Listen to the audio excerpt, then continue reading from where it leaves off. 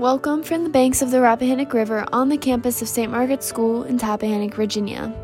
I'm Kendall Quinn, and this is the Daily Thistle for Thursday, January 12th, 2023. On the river today, the sun rises at 7:23 a.m. and sets at 5:09 p.m. Low tide will be at 11:21 a.m. and high tide at 4:58 p.m. There's a chance of rain today with a high near 60 degrees, and winds will be from the south at 13 miles per hour. So today we're talking about body dysmorphia.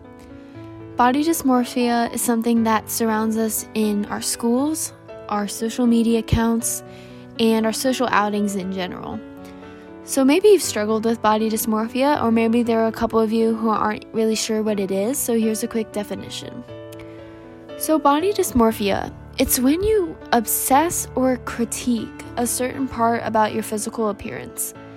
It can be minor or even sometimes imaginary, and it's a flaw that you see in yourself. But it affects your mental state heavily and can cause you to see yourself differently. One of the major themes of body dysmorphia is self-hate in regards to your physical appearance. So since we're an all-girls school, the most important thing you can do is to spread positivity.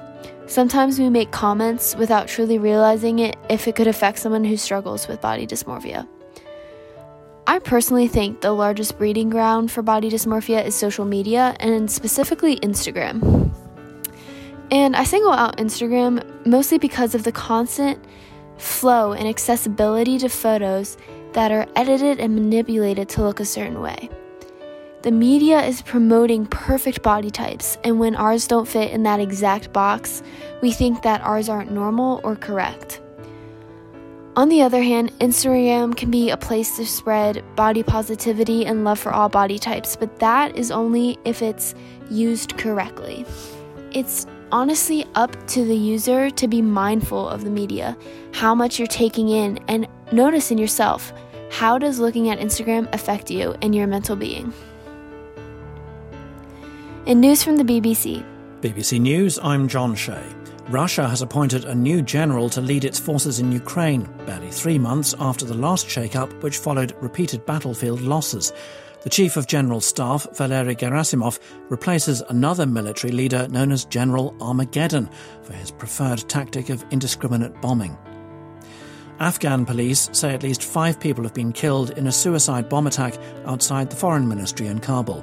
Other officials have given a higher figure. The United States is deploying a new Marine Littoral Regiment to the southern Japanese region of Okinawa in the face of an increasingly assertive China. The Defense Secretary said the regiment would be more lethal and more agile. The Democratic Republic of Congo has criticized Rwanda for saying it will no longer take in people fleeing conflict in the east of the DRC. More than 70,000 Congolese have crossed the border, fleeing a conflict between the government and rebels the international community says are supported by Rwanda. Turkish authorities have filed a lawsuit against the mayor of Istanbul, who is a potential challenger to the president. Ekrem İmamoğlu described the accusations that he rigged a public tender as a fabrication. The UN says there's a growing danger of water insecurity around the world because of dams and reservoirs silting up with sediment. Researchers warn the build-up is also affecting wildlife. The British Culture Minister says the Parthenon marbles shouldn't be returned to Greece, as is being reportedly considered, because they belong in the UK. She said agreeing to send them back could open questions about the entire contents of British museums. And the rock guitarist Jeff Beck has died suddenly, aged 78. He rose to prominence in the 1960s with the Yardbirds, the band that's become known as a hothouse for British guitar talent.